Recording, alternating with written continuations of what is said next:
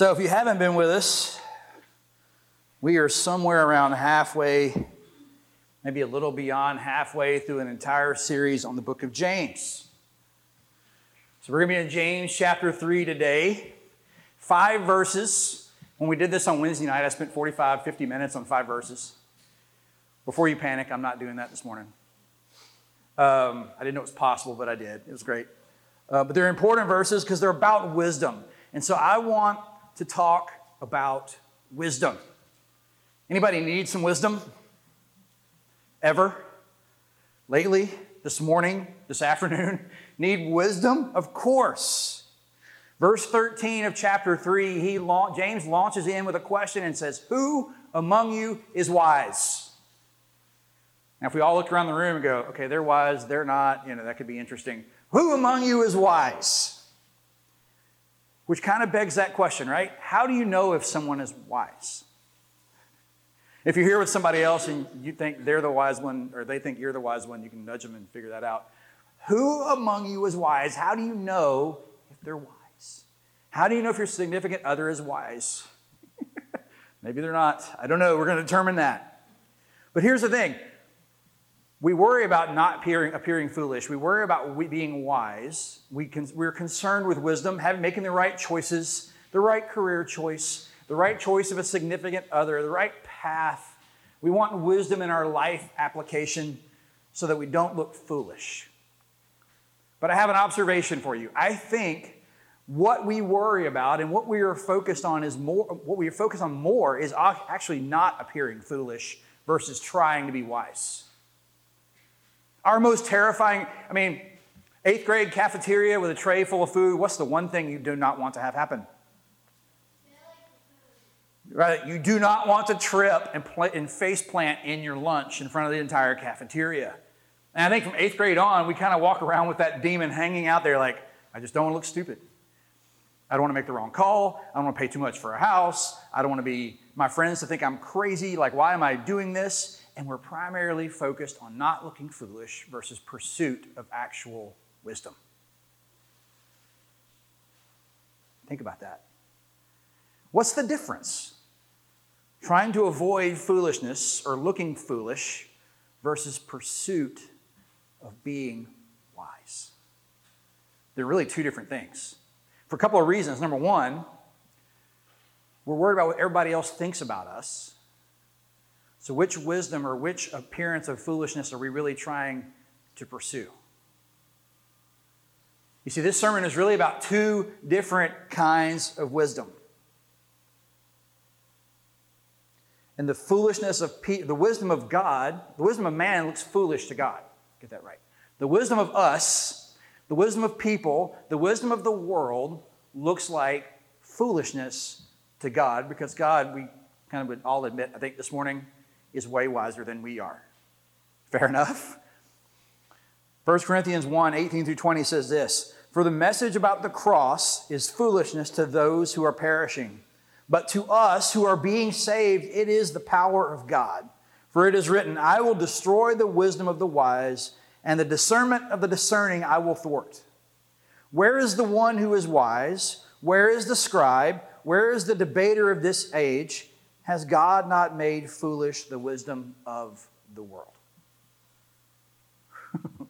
Paul is always so gentle with his words, right? The cross looks foolish to those who don't believe. For those of us who do believe, it's power. Now, I don't know about you. We don't always think about Christian faith or being a Christian as something that's powerful. We just kind of like hold on and try to make it work, right? And when we talk about the appearance of foolishness to others, how many of you have ever, when somebody brought up Christianity, kind of like ducked and covered because you didn't want to get into that conversation? Why? Because you might appear foolish to them?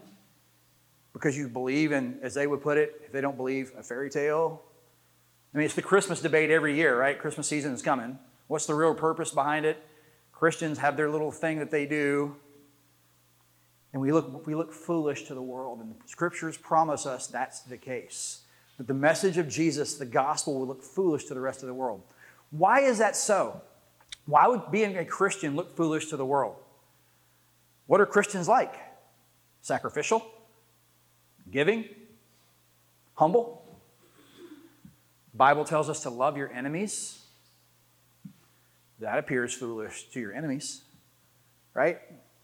To be gracious, to turn the other cheek, famous passages, right? Makes Christians sound like doormats, if you're to the world anyway.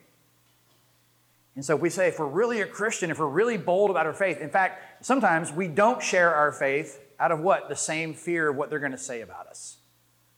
And so we're still focused on not looking foolish versus pursuing and sharing and being and living in the power that comes from the wisdom of God. So, let's read James 3. Because he asks the question in verse 13, who is wise and understanding among you?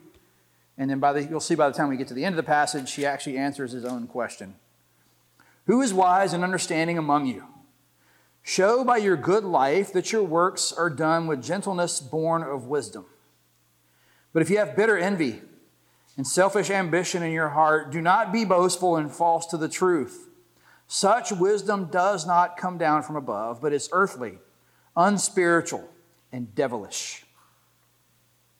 For where there is envy and self-ambition, there will also be disorder and wickedness of every kind. But the wisdom from above is first pure, then peaceable, gentle, willing to yield, full of mercy and good fruits, without a trace of partiality or hypocrisy. And a harvest of righteousness is sown in peace for those who make peace. James could write.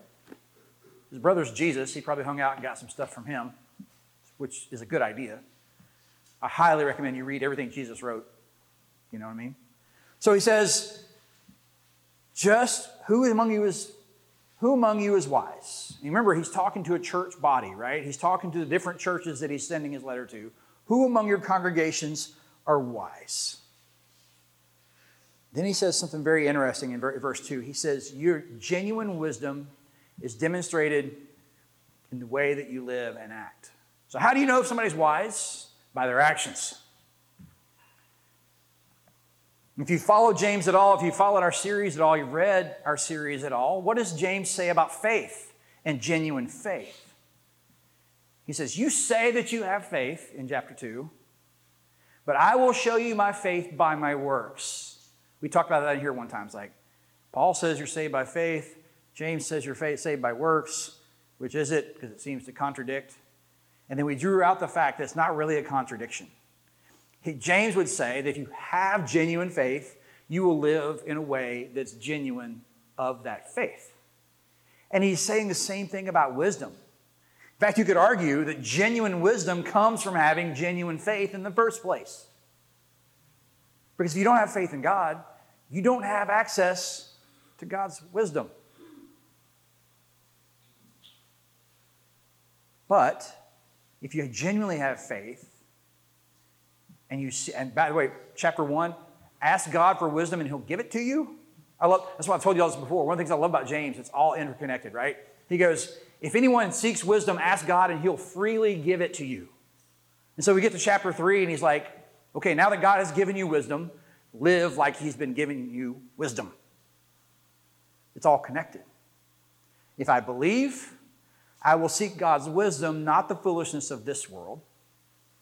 And if I find God's wisdom, which he is freely giving to me, I will live in the wisdom he's given me, not in the wisdom of the world, which God has destroyed and considered foolish. Are you with me? See how interconnected this is? If I follow Jesus, if I call myself a Christian, I will demonstrate that faith in the way I live and treat others. I don't earn my salvation that way. I don't get more credit with God because I'm charitable. God's like, last month your Christian score was like a B+. That's not how it works. You don't do more to get God to love you more. You do what God wants you to do because we love God. Not to gain his love. It's out of love that we do the stuff that God's calling us to do. And he doubles down and he says, you want wisdom? It comes from the fact that you belong to the one who is the true source of wisdom. Ask him and he'll freely give it to you. But then demonstrate that you have it by living in a way that's wise according to God's standard, not the world's. Now, I said this is a pastoral letter, right?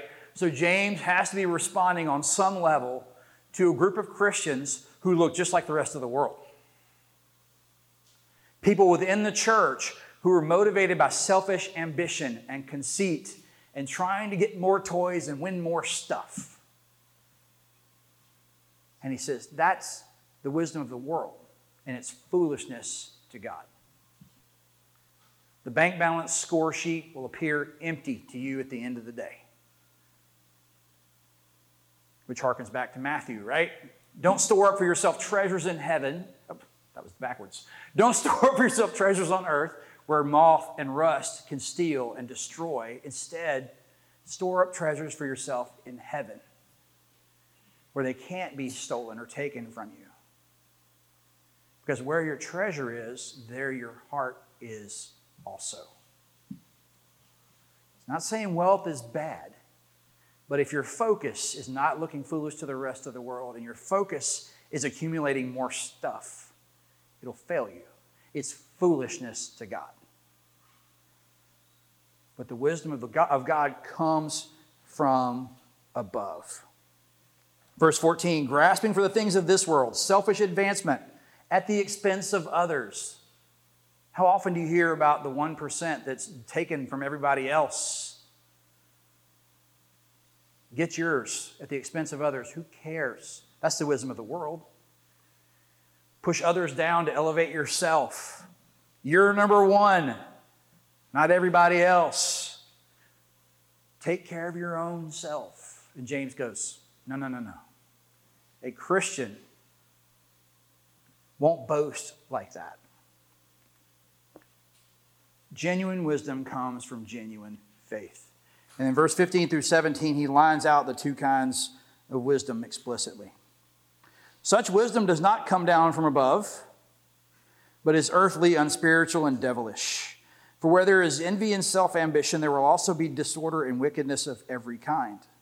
But the wisdom from above is first pure, then peaceable, gentle, willing to yield, full of mercy and good fruit, without a trace of partiality and hypocrisy.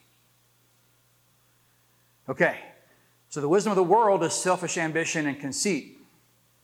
And he calls that earthly, unspiritual, and devilish. The wisdom of the world. Genuine wisdom comes from God. God said, 1 Kings 4:29, God gave Solomon very great wisdom, discernment, breadth of understanding, as vast as the sand on the seashore. Where did Solomon's wisdom come from? God. 1 Kings 10:24, the whole earth sought the presence of Solomon to hear his wisdom, which God had put into his mind.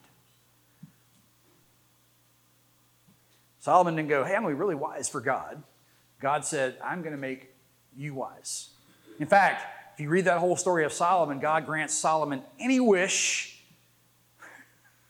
anything his heart desire, and Solomon wisely says, I want wisdom. He didn't ask for wealth, he didn't ask for kingdom, he didn't ask for power, he asked for wisdom. And God goes, that's such a right answer, I'm giving you all the other stuff too. Which is pretty cool when you get the one wish, and it's like the person who always asks for more wishes when you say one wish. You know what I mean? I mean, if you can only have one thing, what would you wish for? More wishes. There's always that person in the crowd. God did that with Solomon. But here's a fun little side trail. All truth belongs to God too. All wisdom belongs to God too. It's really interesting. If you go back and you do any kind of research, ironically, on the history of science, the first modern scientists were preachers. Seriously, look it up. Guys like, I didn't look the names up ahead of time, but guys like Copernicus were preachers. Why would preachers be really good scientists? Because they made one basic assumption. If God created the world, then there was an ordered world to be discovered. If we're not here by chance, if we're not here by random thought or collision of atoms, then there must be an order to the universe that we have the mind to go discover. And so they set about trying to discover the order to the universe. And guess what they found? An order to the universe. A planet that's just the right distance, at just the right speed, at just the right tilt to support human life. Not random, pure math, purely the right way it's supposed to work. And I could go on and on and on. But their basic assumption was that God must have ordered the universe, so there must be a truth to discover. Isn't it ironic that it's science now that tries to disprove the existence of God, when the foundation of modern science is the belief that God created it to be discovered? All truth is God's. God's wisdom is different. It's for a different purpose. We're not just talking about intellectual knowledge, things you get your degree for. We're talking about the ability to discern and to make the right decisions in the face of everything. And we often seek God's wisdom. What do we seek God's wisdom for most of the time? An earthly goal. Right career choice, significant other, the right stock tip. We often seek God's wisdom for what? For earthly stuff. But what is James trying to say his wisdom is for? To make us humble, not bragging. To make us peaceable. To make us not disruptive. Remember, this is a pastoral letter. He says in here, the things of this earth, if everybody in the church is pursuing them, it creates division and disruption and competition. The guy on the pew next to you doesn't make as much as you do. You feel better about yourself because we're human that way. By the way, side note too, ever go to a pastor's conference and the pastors will be like, my congregation is this big. I mean, that's the first question. You're in college, it's like, what's your major, right? You go to a pastor's conference, it's, how big is your church? Like Jesus is going to go, yeah, you're not that great a pastor. You only have like 35 people. Right? What we do is like, we got to play the comparison game. Oh, yeah, we added 3 new campuses last year. We're a super awesome church. If we were living in wisdom, we wouldn't care about that. Not that we wouldn't want to pursue it and reach more people, but if our ego and our purpose is built on that, it's not going to last. It's not going to hold up. God's going to go, yeah, you had a lot of people there. But what about your personal life? What about your marriage? What about this? What about that? What about your faith in me to start with, buddy? So God's wisdom has a different purpose, and that wisdom applied in our life is to help us to become more and more like Jesus in the way that we live. Who among you has wisdom? Demonstrate your wisdom in the way that you live. Who has faith? You say you have faith, but prove it in the way that you love and treat others. Demonstrate it in your actions, not in your ambition and conceit, but by being peaceable and loving. Because he calls the wisdom of this world earthly, which is worldly, unspiritual, filled with fleshly desire would be another way to say that. Then he calls it demonic, which is just another way of saying it's flat out evil. Not that having a goal or having ambition itself is a sin, but when it supplants why you are here, it becomes an idol. When the GPA or the career step or the whatever you think is the pinnacle of existence becomes more important to you than the person sitting next to you in the pew or the person at home, your spouse at home, or whoever it is God has called you to witness to and love on mission, then it's an idol. And it's taken the place of God in your life. He says that even in chapter 2, verse 19 of James, he says, even the demons believe in God and they shudder. So faith is not simply a creedal belief. Being a Christian is not getting all of your theology straight, then you're a good Christian. Even the demons know for sure God's real. They know Jesus was the Son of God. They know all the little Christian facts, and they shudder. So it's more than knowledge. It's more than, I know how to live, I'm a good person. It's more than that. In fact, look at verse 17 again. Verse 17. Verse 17. I told you I did 45 minutes on 5 verses, right? No, 16. Wait, is that even 3? Oh, here we go. Wasn't even looking in the right section. For where there is envy and selfish ambition, there will also be disorder and wickedness of every kind. But wisdom from above is pure, peaceable, gentle, willing to yield, full of mercy and good fruit, without a trace of partiality and hypocrisy. It's not so much that wisdom is these things as he is describing a wise person. It's not so much that wisdom is peaceable. It is a person who lives in God's wisdom is peaceable. Not disruptive. Not concerned with the things of this world. Not pursuing fleshly desire. Not pursuing evil and demonic desire. People who are wise are people who are full of mercy and good fruit. If somebody is wise, they're merciful because they know they don't have it all figured out either.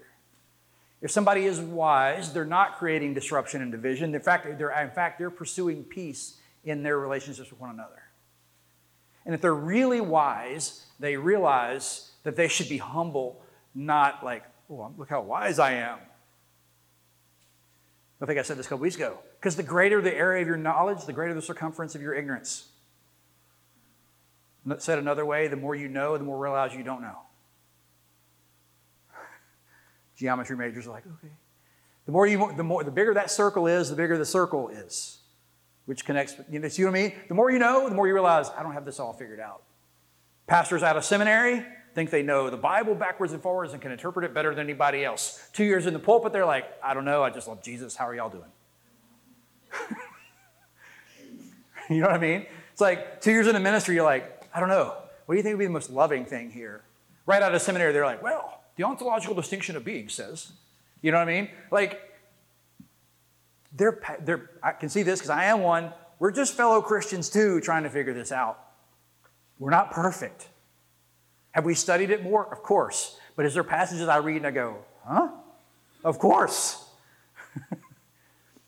And when I figure out something like when the Bible says something like, God is love, okay, all that does is produce more questions. Well, if God's love, does God love everybody? When there's love, is God there? Just because I have a piece of truth cornered doesn't mean I have truth cornered. Hey, Paul says, I'm saved by faith, not by works. James says, hey, you say you have faith, show me your works. Come on, guys. Give it to us a little more straightforward. Right? I don't have it all figured out. Nobody has it all figured out. But when Scripture tells us, ask God for the wisdom and He'll give it to you like every good gift that comes from the Father, I can trust that.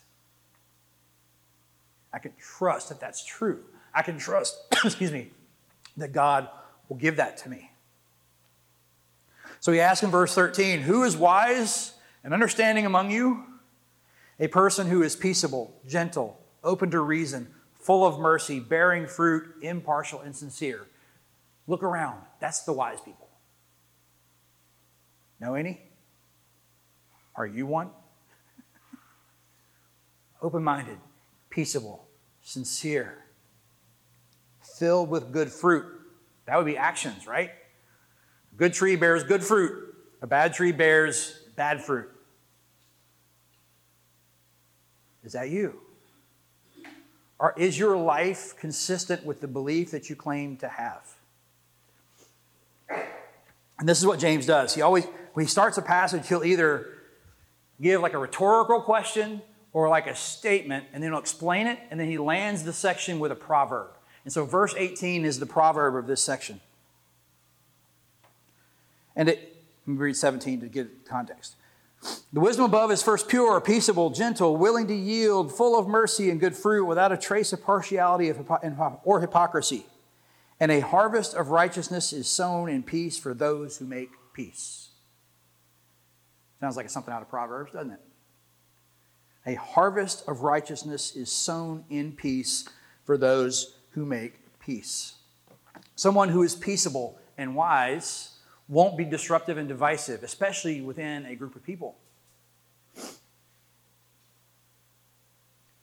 And so it's not that the righteousness comes from the action, but a harvest of fruit and righteousness comes from making peace. But it's not just individual. It's the body of Christ. Remember, he's writing to a church. So a group of people who are gathered, who seek the peace of God in the community, will reap a harvest of fruit and righteousness. Not just individual. It's true of us individually, but it's true of us as a group. And just to kind of give you an idea of what I mean, why he would drop this, where he drops it, verse chapter 4, the very next verse, he turns and addresses quarrels and fights within the body of Christ. So he's just setting up the crowd reading this letter going, people who are wise will be peaceable. And then he addresses quarrels next Sunday. You shouldn't be fighting and striving for worldly possession rather than godly wisdom. You should be seeking peace and righteousness as a body. Let's pray. Gracious God, help us to pursue your wisdom and not the wisdom of this world. Help us to be more concerned about looking foolish in front of you than our neighbor. Help us to live in a way that you have called us to live, to demonstrate that we have wisdom from you because of our faith in you. So that through our actions, through our love of neighbor and enemy and friend, the whole world may know that you who are who you say you are. Remind us that when we fail in that, you are gracious and merciful to us too. In Christ's name, amen.